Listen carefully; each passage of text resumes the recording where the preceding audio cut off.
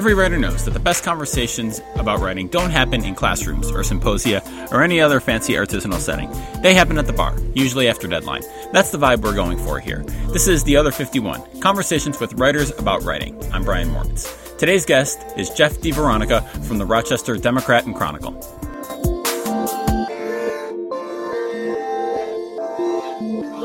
Jeff DiVeronica, welcome to The Other 51. Thanks for joining me today.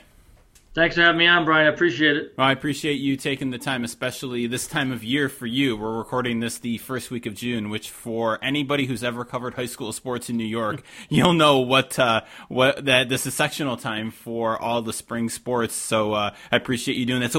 So as just an example, like what does this week look like for you work-wise, trying to cover all of this? Well, in addition to the layer of covering games, and we have 10 teams still alive for state championships in multiple sports, and then we have the state track championships, and only one of these sets of games is locally. They're all out of state, whether it be Syracuse or Binghamton or Glens Falls. We pick our All Greater Rochester teams this week too, so we're picking the best kids in all 8 different sports in the spring, and then getting our once we pick them. We get our information out to our coaches to let the kids know about when we're having them come in for pictures. And AGR, All Get Rochester, is one of the things we do every year to kind of honors the best kids in every sport from the entire region, not just in our immediate area. It's like our 7-county coverage area. So it's really kind of a brand that's developed a lot over the last really 4 or 5 decades. And now we do it for just about every sport. When I started here about 20 years ago, all we did it was for football, girls and boys soccer, and girls and boys basketball. Now, just in the winter alone, we have 14 different sports that we honor kids in. So, yeah, it's a big project, and we know people love it, so that's why we do it. And but no, there's still lots of games to be played. I think I'm going to be covering some baseball on Friday evening, and then we'll see what happens with lacrosse. I might end up covering some lacrosse on Saturday. So the versatility definitely kicks in. It may be just my selective memory, but from my high school days when I was a reporter, it always felt like for some reason spring sectionals were always way crazier than basketball, and then winter sectionals or fall sectionals. Do you find that to be true too? I don't know. It seems like there's more sports in the winter. Spring it might seem a little crazier because people are the school year's coming to an end. I know that a lot of teachers and coaches shut down, so we're always trying to get information out of them before they kind of pack in for the season. So more so for me, it's always been kind of basketball. But then also might go back to me trying to juggle Syracuse basketball coverage with high school coverage too. So that might be part of it. I know that no longer covering the Rochester Rhinos this year. And as we've backed down our coverage the last few years, it's made me I've been able to focus more on high schools without kind of having to split my attention all over the place.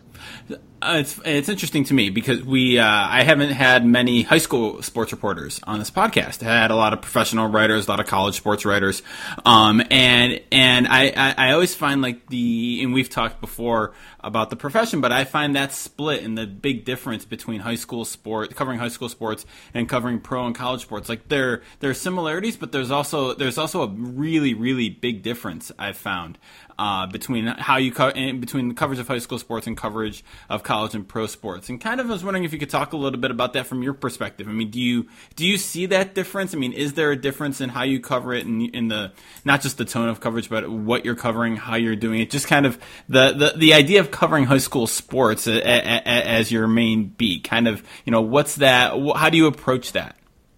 You have to you have to spread the coverage around a bit. You have to be a little more equitable and. You're going to cover your big ticket items like a football game on a Friday night, but you can't ignore the cross country and the track and fields and the bowling and the tennis and the golf and soccer. We try to spread it around as best you can, and you certainly don't want to be covering the same school over and over again. If you're in a big coverage area, wherever market you're in, I remember my first job down in Southern Ohio. We had 13 schools in our coverage area. We certainly were going to cover the same one every single Friday night. Or if you were at one school on a Tuesday night covering a basketball game, you most certainly would be at a different school on Friday night. So you try to not to, again, as the season separates itself and the good teams kind of show their worth, you might focus on some better teams later on in the season but there's a feeling out process and trying to be a little more equitable in your coverage. If you're a sports editor or a sports writer at a smaller publication, or even at a bigger news a city like ours, and certainly even in bigger cities, that they try to spread it around a little bit. But then again, toward the end of the season, there's the haves and the have-nots, and obviously the haves are going to get more coverage attention. I think the biggest difference, Brian, is really in the sensitivity to what you show and how you cover certain games. Mm-hmm. I mean, if a Syracuse basketball player misses a free throw to end the game, to lose the game, obviously that player's name is going to be in the paper and on our website. It might not be the same way for a regular season high school basketball game. You might spare that kid the ignominy of that moment in his or her life. But I will tell you, just as recently as a week and a half ago, I was covering a high school baseball game, and bases loaded, nobody out, tie ball game 2-2, and the starting pitcher for a school who's had a terrific game, 2 sacrifice bunts and a walk, put this team in a bases loaded situation, nobody out, tie ball game. And they remove the starting pitcher, and in comes the reliever. And the reliever now he's in a terrible jam, right? No outs, bases loaded. Boy, he's in a terrible situation. He gets the first 2 outs, a pop up to short right field, runner holds, still tie game, a strikeout. Now we got 2 outs. Now he looks like he could be the hero, getting them out of this jam. Well, next batter up, he walks him on 4 pitches. Now he's the GOAT. Now, this was the Section 5 championship baseball game. And the fact that this young man went from hero to GOAT in a matter of seconds, and the importance of the game, I did use his name. Because it was a championship game. And if the kid wiggled out of that jam and became the hero, we would have used his name. Now, in a regular season game, the level of importance is not as high. But, one of my big proponents, one of the big themes, I guess, of my coverage of the last few years has been we need to make sure kids that they have to be accountable. They have to learn accountability.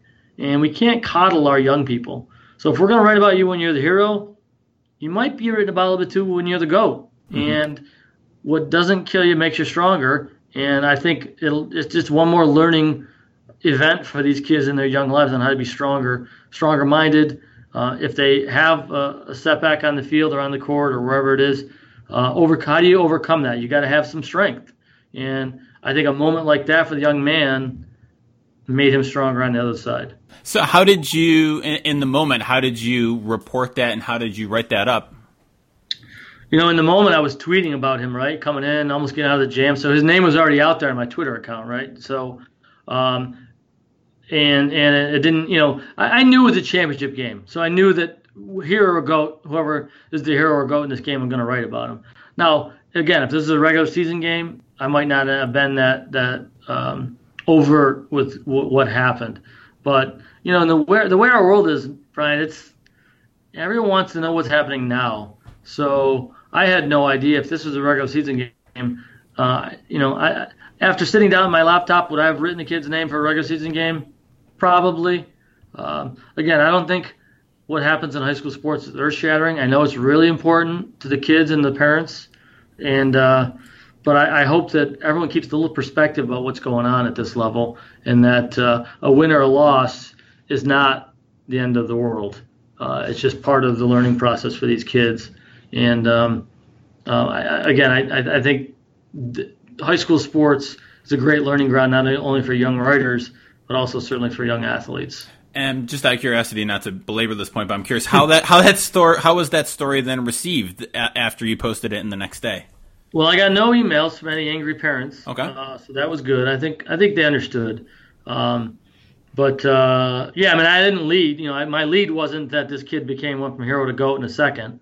That was not my lead, but I definitely used his name, and it was certainly within the first 5 paragraphs that after retiring the first 2 batters and appearing like he might have gotten out of the jam, this young man walked in the winning run. Right, and I would imagine that has a lot to do with it too, like how you write it up. Like you didn't New York tabloid this kid to death, but you mention it, but you don't have to not call attention to it's not the right phrase, but you don't have to belabor the point or make it kind of sensationalize it. But that is that line. I think you do have to mention it. Yeah, and I think I almost even used a quote from the coach of the winning team saying, I thought he was going to get out of it. Like it sounded like I thought he was going to get. I thought the opposing pitcher that ended up being the GOAT was going to get out of the jam, and I intentionally did couch that a little bit to show some sensitivity to the young man who obviously didn't want it to end that way.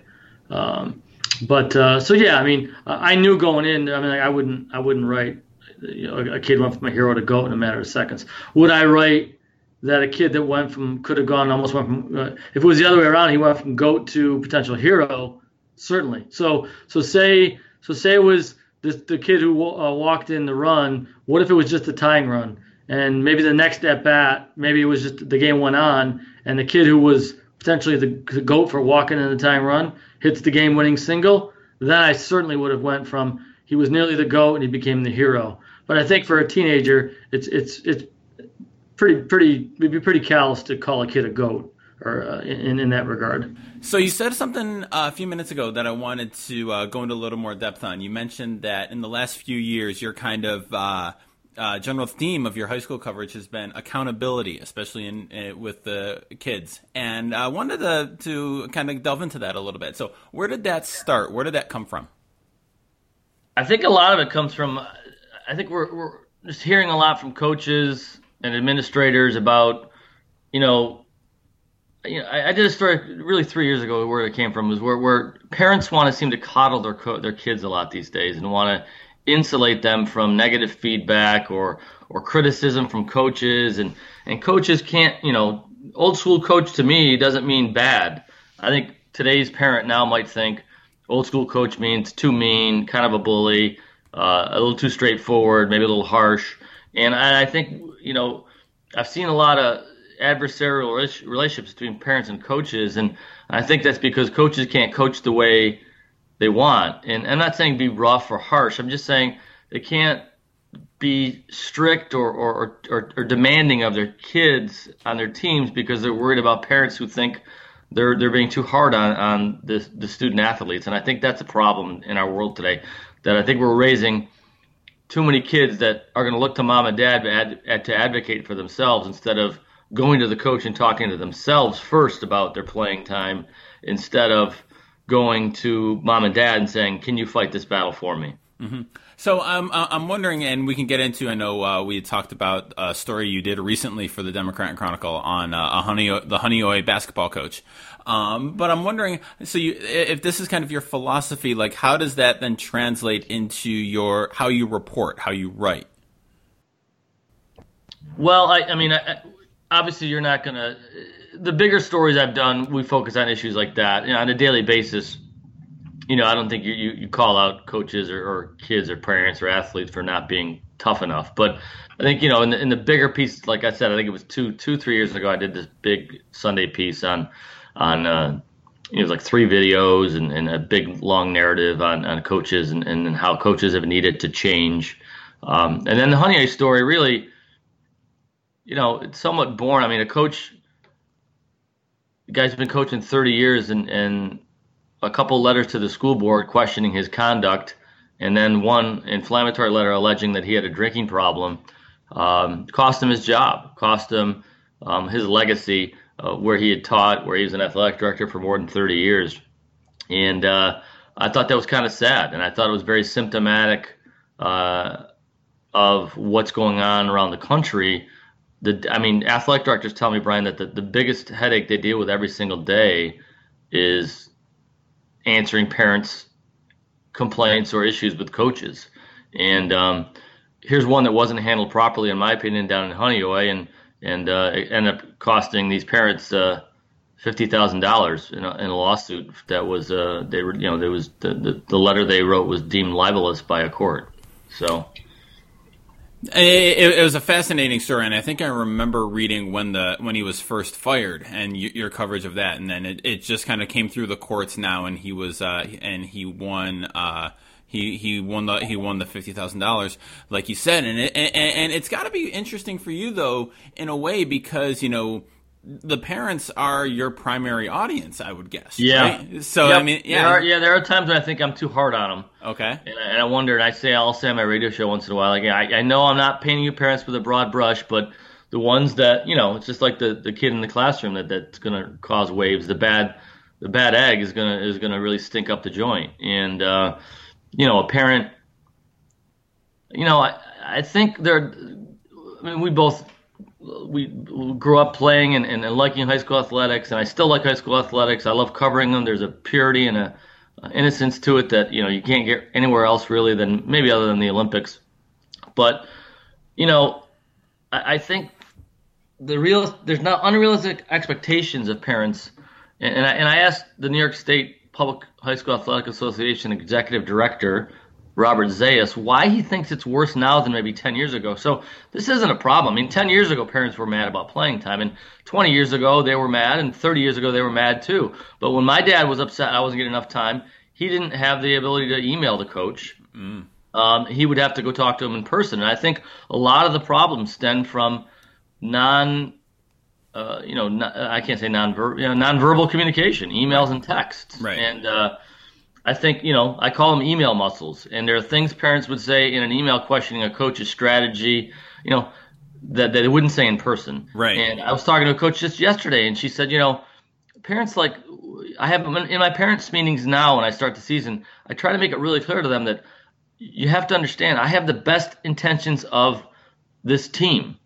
It might not always jive with what you think are the best intentions for your child, but I'm telling you, we're out there to win as a varsity team. It's different for junior high and modified, but as a varsity team, we're out there to win, and we have to play the best players.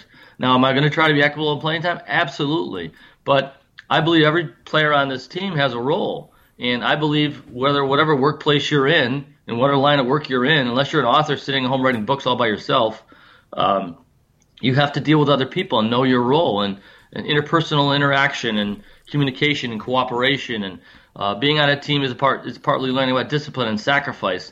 I mean, these are all great lessons for young people, and I think when parents get in the way sometimes, they're not able to learn properly that way. Mm-hmm. And I could tell you, most of the coaches, 99% of the ones I meet, are all good people. There are the few that don't deserve their job and should be let go. But I don't think Mark Storm. I mean, I don't know how you operate for 30 years doing what he did, and then all of a sudden he's a bully and he's a mean guy. Mm-hmm. And because one of these parents were let into his house, and they alleged that he got drunk at this party at his house. When I talked to a colleague about this, they said, "Do you think it's true? That you think he got drunk?" And I said, "Well, then maybe. I don't know. I wasn't there. Maybe it's true." I said, "But I've been drunk before in my life, but it doesn't make me an alcoholic." Mm-hmm. And they alleged in the letter that he was an alcoholic, and that's a pretty tough accusation. And because of word of mouth in a small town, it led to him getting voted out as the baseball coach and the basketball coach, and having to walk away from a school district that he taught him for 30 years. And his wife still teaches it, and his son still goes to school there. Pretty messy situation. Yeah. And quite honestly, Brian, had the administration gotten a little more out in front of this and been a little bit more about, let's bring in the parents and talk to them face to face instead of writing emails to them, mm-hmm. I think this whole problem would have never arisen. Well, you bring up such a great point. I've never thought of this before. The idea of email and texting as kind of like that email muscles. I like the way you said that. It gets into in my line of work. We talk about the online disinhibition effect, which is where you'll say something. You're kind of freer to like say nasty stuff or act in a way that you would online that you don't. And I've certainly kind of had that moment with you probably had too with your daughter, where something happens and your instinct is to like fire off that email. And luckily, thankfully, I've had the sense, or my wife has had the sense to, hey, let's wait, calm down. You're upset right now. Let's not hit send right now. And then you usually are able to calm down and then have a good conversation with somebody about it. But I feel like, and this can probably stretch into like interactions with readers as well, but like people don't, because everything's kind of through the computer and through typing now, it's a lot more, people are empowered to reach out to you, and so they kind of do, and they don't always think through consequences of it. No, it's people just fire from the hip, and it's not. I mean, I've typed up my share of emails, I've deleted, I've typed up my share of tweets that I never hit send on. Mm-hmm. I mean, there is legitimately written in language in school districts about something called the 24-hour rule, where parents are asked to adhere to a 24-hour rule if they're going to email or text a coach in regard to a playing time issue or an issue with their child. So I actually floated the theory last fall on the radio that wouldn't it be great if one school district had the guts to say, this year we're not allowing any interaction between parents and coaches via email or text. Anything you need to address with your child, you need to come to the school face-to-face or make a phone call. And I wonder how that would go if it would cause less conflict because of that, because of just being able to hear someone's voice or see their face. The Honeoye situation, the parents sent an email, actually it was a letter, in late January, and then we looked at the emails that were coming into the school. We went back and foiled them and got them in our hands and read them. And then there was an email about a month later. There was an initial response to the parents from the administration, from the superintendent. Mm-hmm. And then there was a month that went by without any communication at all. And no face-to-face, no phone call, no email, no nothing. And the parents then sent an email that said, well, maybe we erred in our judgment in bringing this to you. Maybe we should take this directly to the school board, Mr. Superintendent. And in a way, I read that as, well, now these parents are being bullies, right? They're bullying the superintendent into some sort of action. Right. But at the same time, I've talked to superintendents who say that, you have to meet an allegation like this of drinking. You have to handle it right away. And Mark Storm had a great point.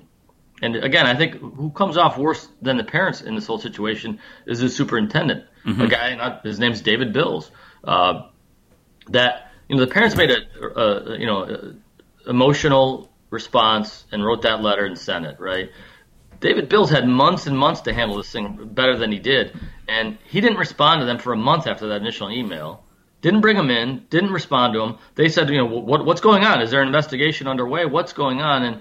And that was wrong. You have to. I've talked to superintendents that say you bring somebody in.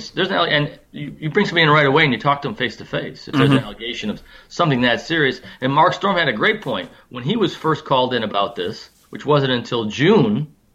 Think about that. That first letter was sent in late January, Jeez. And then the investigation went on unbeknownst to him.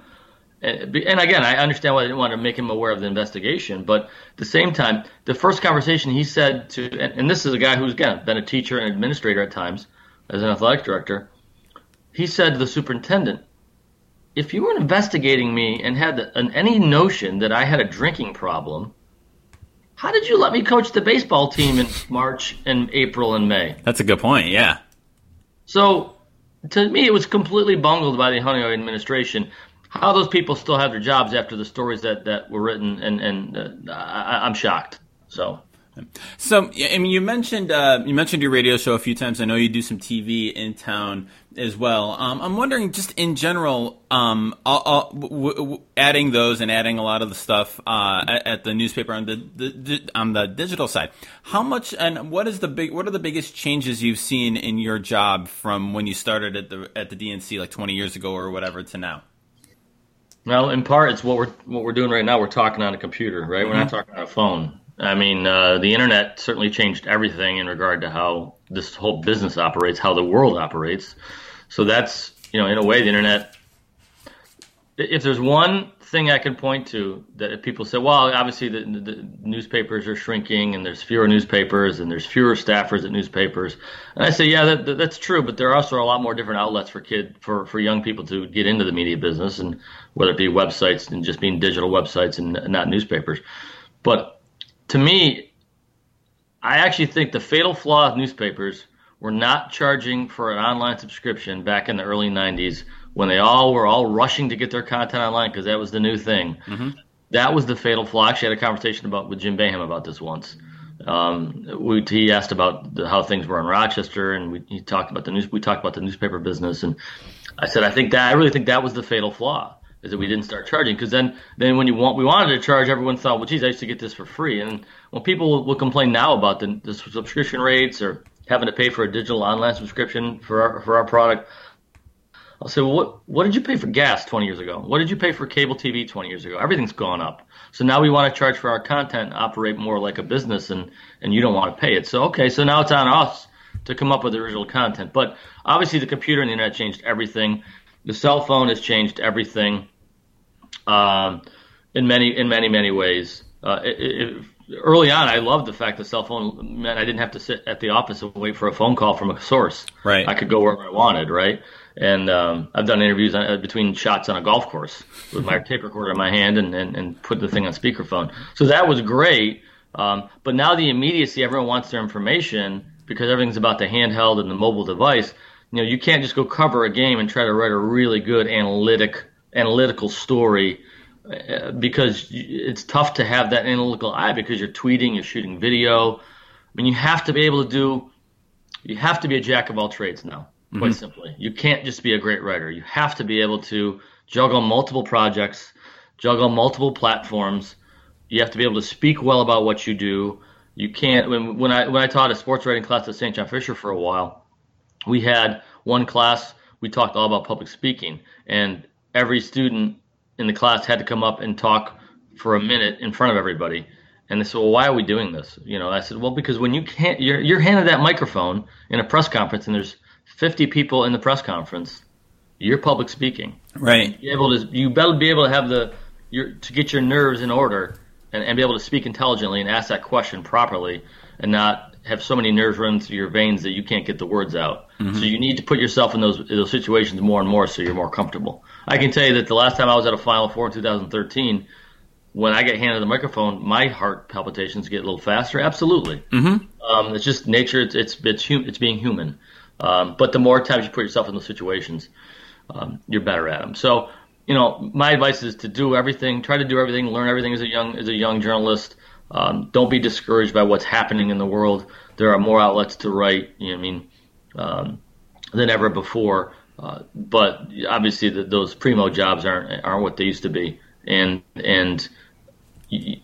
I'll say this. There was a point when I was in college in the early 90s where I knew I couldn't jump into a major daily newspaper in a major market out of college because they basically said you have to go away and get experience at a smaller publication. Right. That's not the case now. Not the case. The young woman leading our coverage of the dirtbag at the University of Rochester that was sleeping with the professor that was sleeping with people. I don't even think I have to say allegedly, but she's 22 years old. Jeez, wow. Just graduated from RIT, and she's a fantastic reporter.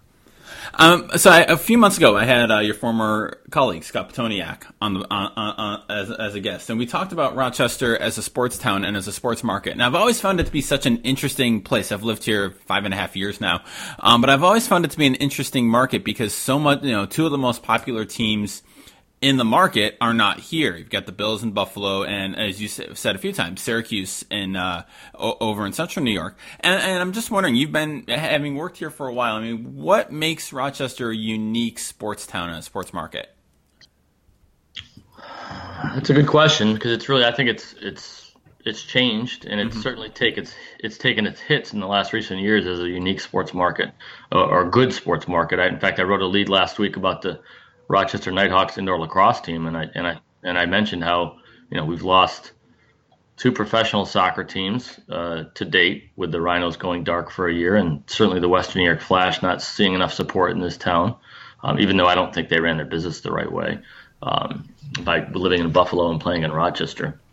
And we lost women's professional golf. So I think what makes it unique is, I think it's history, and that's not a good thing. Because I think we're writing less history because we have less to cover and write about. Losing professional golf was a big hit to this town. And I know that we have the Symetra Tour, the minor leagues of the LPGA out at Brookleaf Country Club, and I really admire the passion they have in keeping women's professional golf alive here. And I know we're going to have the Senior PGA at Oak Hill in 2019 and the PGA Championship in 2023, but we hosted the LPGA Championship for 5 years. We hosted an LPGA stop for 30 years, and to see that go away was, to me it speaks more about the population here than the sports fan. Okay. It speaks more to the corporate base shrinking, along with the population shrinking, and how do we keep the millennials here? So, it's somewhat sad what's become of our town. We found, quite honestly, that our audience analysts at the newspaper at our news organization, our media public, whatever you want to call us, with our the Democrat Chronicle Media, whatever we call ourselves. No, we're no longer DNC Digital. We've changed that. That branding effort didn't work. Now there were people that thought, Brian, that we actually had two companies. Oh, really? They thought that the Democrat and Chronicle split off into two companies, and that somebody said to me after we announced we moved to a new building, and we're calling ourselves DNC Digital because we had this new studio. They said, do you work for DNC Digital still or now, or do you work for Democrat and Chronicle? And I'm like, we're all one and the same, folks. So the audience analysts will tell us that one reason we don't cover our local professional teams the way we used to is that we're not getting enough traffic on our stories on our website. And the one flaw in that, and I've said this to my bosses, so I'm not speaking out of turn, is that you can't tell me how many people read that story in print. Right. In the print edition. So, okay, right, I get it. So only 550 people read the Rhino story online. Understood. Not a lot. But how many people picked up the paper? Was it 5,000 that read it in the paper? We don't know that. You can't track that.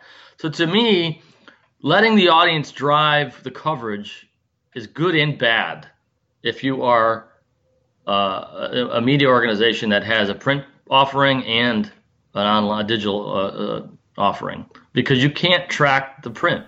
Right. You can't. And so I think it's somewhat flawed in relying completely on digital views as your driver of what you cover. And I don't know any other way around that. I do, if you look at it, let's put it this way, though. If you look at a stadium and there's not many people in the stands, and you look on your website and not people reading your stuff, I think in that regard, 1 and 1 does equal 3. Or 2. What does equal 2, and it took me a while for me to get there. It took me a while to believe them and say, you know what, I think you're right. The Rhinos, there really aren't as many Rhinos fans as we used to think there were, and I could see it if back in the late '90s when the Rhinos were huge here, and I mean like 9,000 to 10,000 a game for 4 to 5 seasons. We didn't have any sort of we didn't have the internet. We didn't have a website that was at the start of it. I don't think we had. Well, we did have a website for sure, but we didn't track the numbers certainly the way we do now. I didn't have any idea how many views. A lot of times you gauged how popular a story was with how many comments you got. Right. Well, back then, my boss, he never went to one Rhinos game. He didn't like soccer, but he could look and see the numbers of the people in the stands. And he could never tell me, do less, because all he had to do was look at the stands. And I've always told our local, and he knew that, geez, if there's 9,000 people showing up, they got to be reading our stuff. And that was I kept that in my back pocket and trotted out whenever I needed to say, I want to go do this story. And he'd say, and I'd go, come on, they're going to have 9,000 fans there Friday night. And he couldn't argue that point. But when the fans stopped showing up, that was one less bullet in my gun to say I need to go cover this team. So, and then when we started tracking online views, it was another one. So I get it, but I don't like it, but I get it. And the Nighthawks, the indoor lacrosse team is a team. It's a good example. Our coverage didn't meet the demand of their fan base, which I think they said they have 1,700 season ticket holders. They average about 6,000 fans a game. If I got 6,000 people to read every one of my local professional sports stories on our website, the editors would say, let's do more of that. Let's cover more. That's a win. That's a win. But for some reason, those Nighthawks fans are going elsewhere to get their coverage. And that's because the National Lacrosse League does a good job with their coverage. And we missed the boat on that. We didn't cover them the way they wanted, and the fans wanted, and they went and got their, and to the league's credit, they developed their own communications team and freelancers and do a good job. So we can't get that audience back now, I think. If we covered them like the Buffalo Bills, maybe we could, but that's a team that I think has a good following still. But some of our other teams, I don't think there is a big base for the Red Wings. I don't think there's a big base for the Rhinos. Or even the Amerks. I think a lot of the pages we get for the Amerks, I think, come from Buffalo. Right. They're looking at the prospects. Right. I mean, and they can track that, Brian. They can say where the page views are coming from. Mm-hmm. That was the same thing that happened when I was in Binghamton, and this is 10 years ago, but still, so kind of not as in detail as we now. But I could tell that most of my readers, when I was covering what were then the BMATs, were not local people coming to the games. They were people down in New York and Connecticut and Jersey who were following the prospects, and that's minor league is such an interesting thing to cover, especially when you have an affiliated minor league team, because then it's much more your market is very different. It's not just the local market now. Now you have the big league market is kind of part of yours too. It's a really kind of weird conundrum, I think, covering minor league sports. No doubt, and I think that's again what I tell our pro teams is put fannies in the seats. If you put fannies in the seats, then we're going to cover you more. That's kind of like people ask about the chicken and the egg. Well, that's really where it needs to start is there in the seats. And then if we see people in the seats, we're going to cover you more. And then if that translates to more page views, it's going to lead to more coverage. Right. That's why I'm a big proponent. And all these like the USL, which is the Rhinos league that they're technically still in. I've talked to their PR people before, and I said, every story, every local writer, be it in Pittsburgh or Orlando, wherever you are, wherever market you're in, the USL Twitter feed that has whatever 80,000 followers, I'm not sure what it is these days. It should just click retweet on that local story, that local writer, because if it boosts the page views, it's going to help get more coverage. And at some point, maybe they will analyze and go, geez, these views are coming from out of our city. But I think initially it's going to help get more coverage, and maybe that more coverage will lead to more people in the seats. Because I know that our local teams want more coverage because they say it helps them get attendance. And again, chicken and the egg, how's it going to happen? So it's definitely an interesting time. It's continued to be an evolution of the media business. It's really cool what you do, and it's been, like I said, real interesting, good and bad at times. What's the best thing you've read lately? Oh, the best thing I've read lately. I really like I do like the Athletic model. I like the website The Athletic is really cool. I've read a lot of really cool things on there. Your boy Tyler Dunn wrote a terrific piece. I think it was you that tweeted that.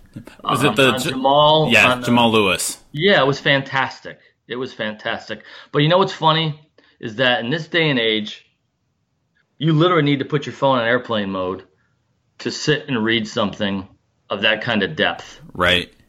Because let's face it, you're getting text messages. There's alerts. If your TV's on, if you got email popping in and you hear the email pop in, there's so many distractions in our world.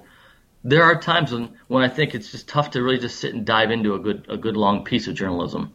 And I feel that's sad, but that's the reality of it. And that's why they want they want quick hits, and they want you to still try to feed the beast of the long narrative and be able to do that. And that's why it's really cool. I kind of envy guys that are at a publication or a digital publication where they can really just dive in and focus on. I mean, that's become Sports Illustrated now. The Bleacher Reports. I mean, that's where it is. That's when you and I were growing up, we went and picked up Sports Illustrated and got to read that 5 or 6 page narrative, and now it's Bleacher Report. So there was a time when I first got in this business, I used to trash TMZ, Brian. I thought it was a joke. I thought it was just hit and run journalism. I didn't even call it journalism. It was just hit and run. Look at what we got, and now TMZ has credible journalists there. But again, chasing rumors. Like there's a rumor going on right now that, it's more than a rumor in my opinion. I've done my own set of research, but there's a player from Victor High School lacrosse, a Victor graduate who led Albany to the Final Four of lacrosse. His name is T.D. Erlin. There are rumors that he's going to transfer to Cornell, where his brother's going to go as a goalie next year. And we can't get anyone to go on the record to there's been, reports online. Inside Lacrosse did a piece on it. Multiple sources are saying that this is going to happen. But we have a policy where we're not going to use anonymous sources. Right. So, now we've reached out to the family. They don't want to talk about it.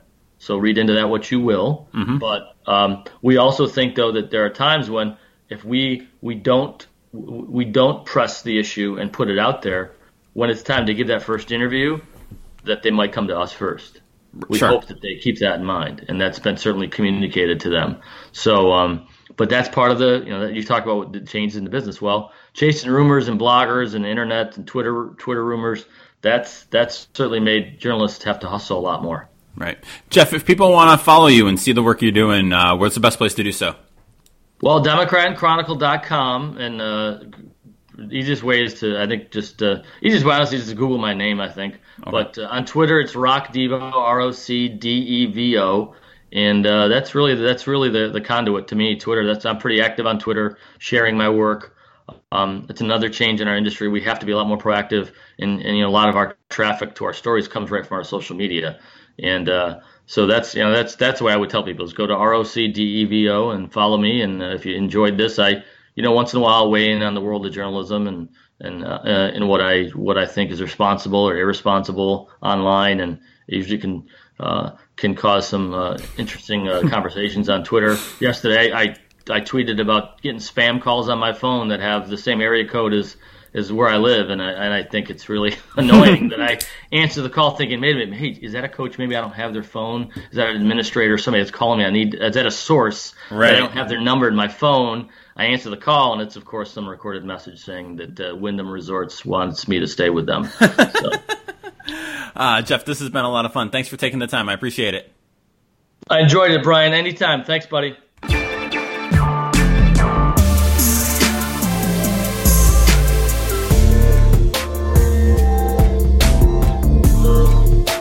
As always, thanks for listening to The Other 51. You can find show notes for this episode and all our episodes at sportsmediaguy.com on the Other 51 tab. You can subscribe to the show wherever you get your podcasts. I can highly recommend Overcast for this. Our theme music is by Ellie Moritz.